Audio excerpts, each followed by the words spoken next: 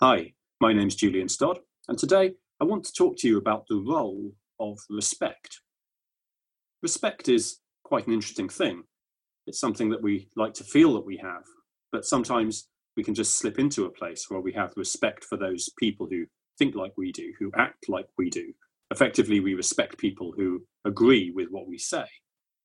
But here's an interesting challenge as we're thinking about helping organizations to change, as we're thinking about building communities. We may need to find ways where we can engage with respect across our differences. In fact, we may need to engage respectfully with people who we will never agree with.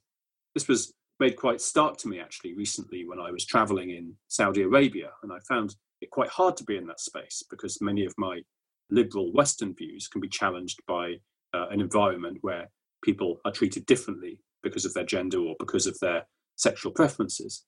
And so I found that I was getting into some conversations which were really difficult. On the one hand, I wanted to say, no, my views are right. And of course, my views are right for me. But the people who I was talking to had different views sometimes. And the challenging thing for me to accept is that their views are just as right as mine are by their local value of what right means. Perhaps there is no universal or global value of right. Instead, it's always culturally defined and locally defined. So as sure as I am of what my view is, they're as equally sure of theirs. And the unfortunate truth is that we're both equally right in certain contexts. So what does that mean? Should we ignore each other's view? Should we just never talk to each other because we'll argue or we'll fight? In fact, do we have a moral duty to engage in that kind of argument as a way to drive change, to force change, to colonize our views onto others? Or do we need to find a different way to engage in our differences and perhaps to engage with respect?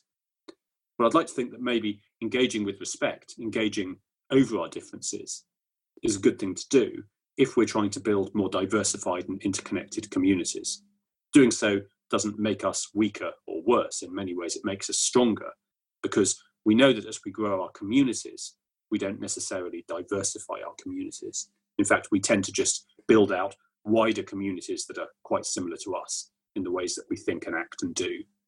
So thinking about this, thinking about the role of respect, not respect when it's easy, but respect when it's hard, can be a good way of changing the world. And interestingly enough, that change can start with ourselves, because as we hear more opinions and different opinions, we don't have to agree with them, but we have at least heard them. And the ability to be able to understand and articulate our differences can be a great way of growing ourselves.